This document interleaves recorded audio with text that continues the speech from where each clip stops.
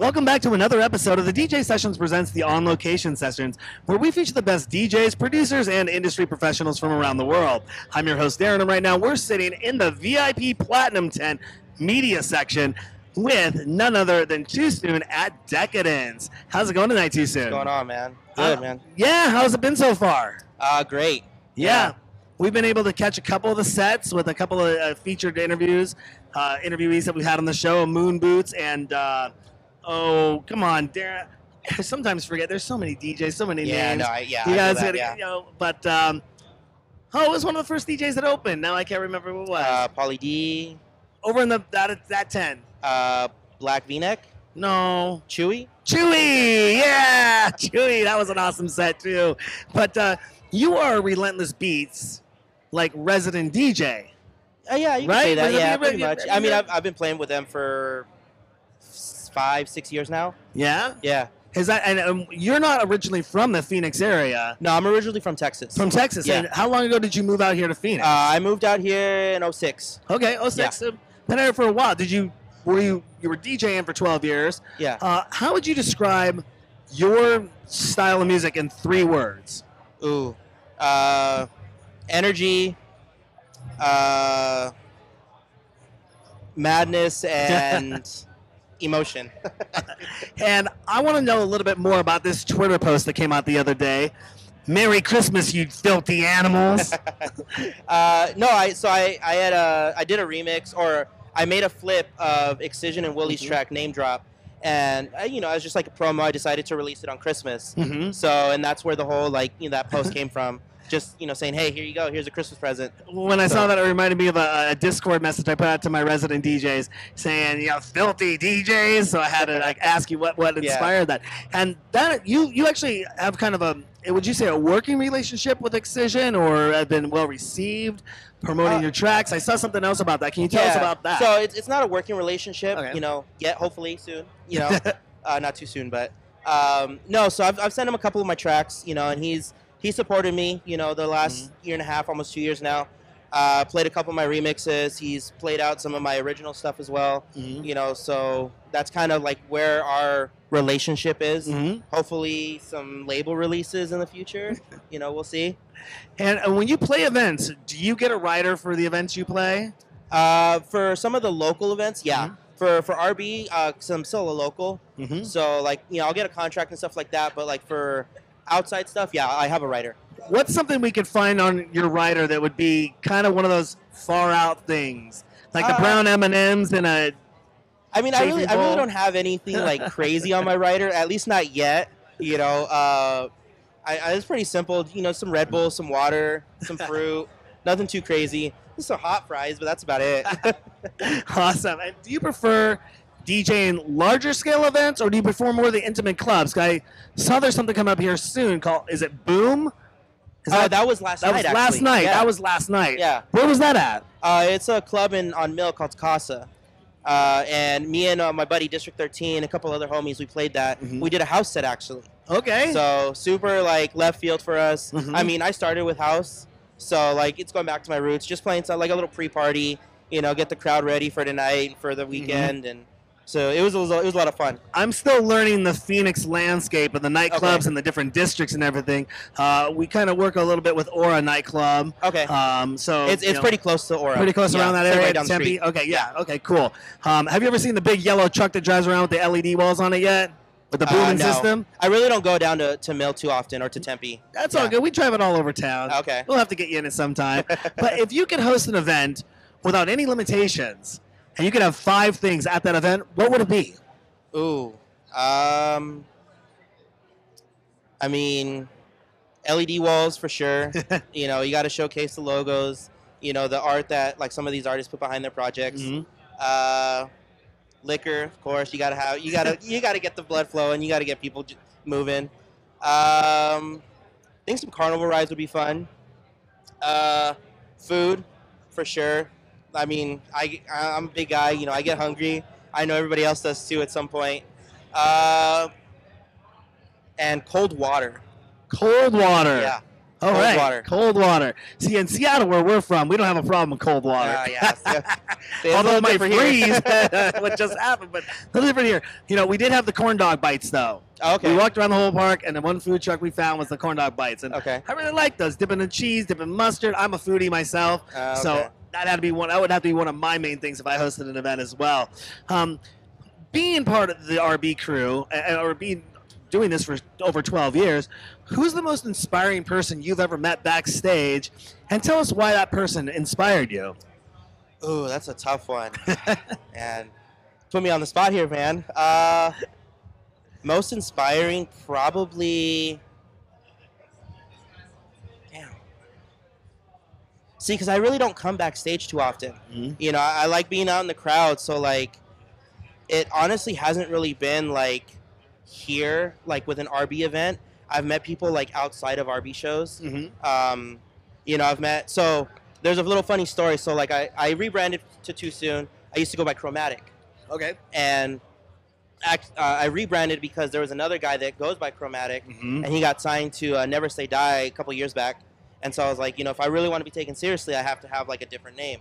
So, and I actually met him a couple weeks ago, you know, and got to like talking to him, and he gave me some words of advice and things like that. Some of the smaller, not smaller, but like B grade artists that I've met through just like other connections Mm-hmm. have just given me a lot of like words of wisdom Mm-hmm. on how to like navigate through the music industry and stuff like that. So there hasn't been like a specific person.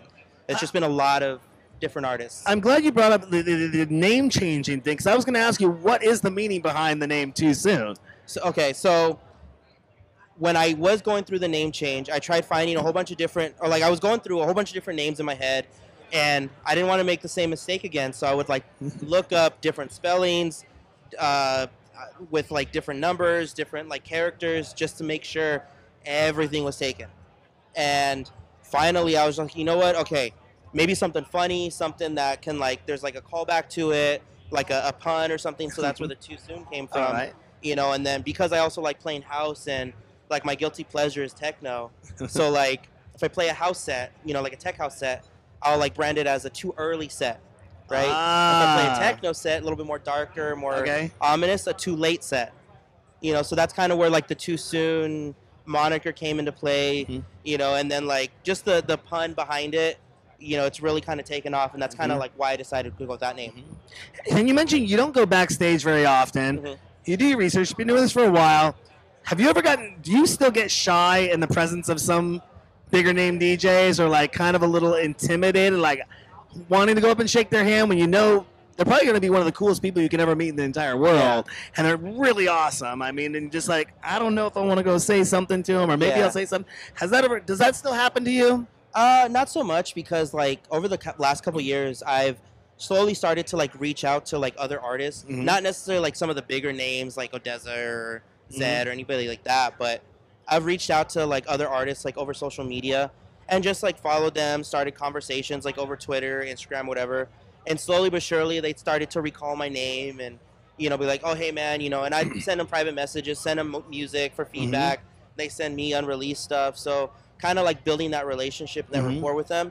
So like meeting them in person, I'm like, oh hey, you know, I'm Too Soon. Oh hey man, how you been? You know, so hasn't really been that like shock value yet. But again, I also don't really go backstage too often. So awesome. Yeah, I remember Paul Oakenfold, I think, was one of my first DJs I ever interviewed. This was before we started doing the DJ sessions, and I was kind of sitting there going, I've listened to his CD, the Global Underground CD, so many times. I'm now finally sitting on a couch getting to interview him, and it was just crazy. But you know, sometimes it can be like, I can't believe I'm here, we're sitting next to somebody, you know. But it comes with the turf, you know. Like you said, you kind of build up a working relationship with them. You get to know them. You find out they're really awesome, cool people, approachable, willing to give advice, you know, and help out, you know, because they were in the same position you were in when you started. You know, how do you define success as a DJ? Or a producer? Is it a Beatport top 10 hit, going on a tour, or what are your thoughts on that? For me, success is that one person in the crowd that gets inspired by you, or that listens to your stuff and is like, yo, this is good. You know, that will send you that message, you know, and just saying, hey man, I loved your set. That to me is success. You know, because that was the whole reason of doing this was like the love for music, you know, reaching out to people, giving them an escape, giving them, you know, something to do outside of their day to day.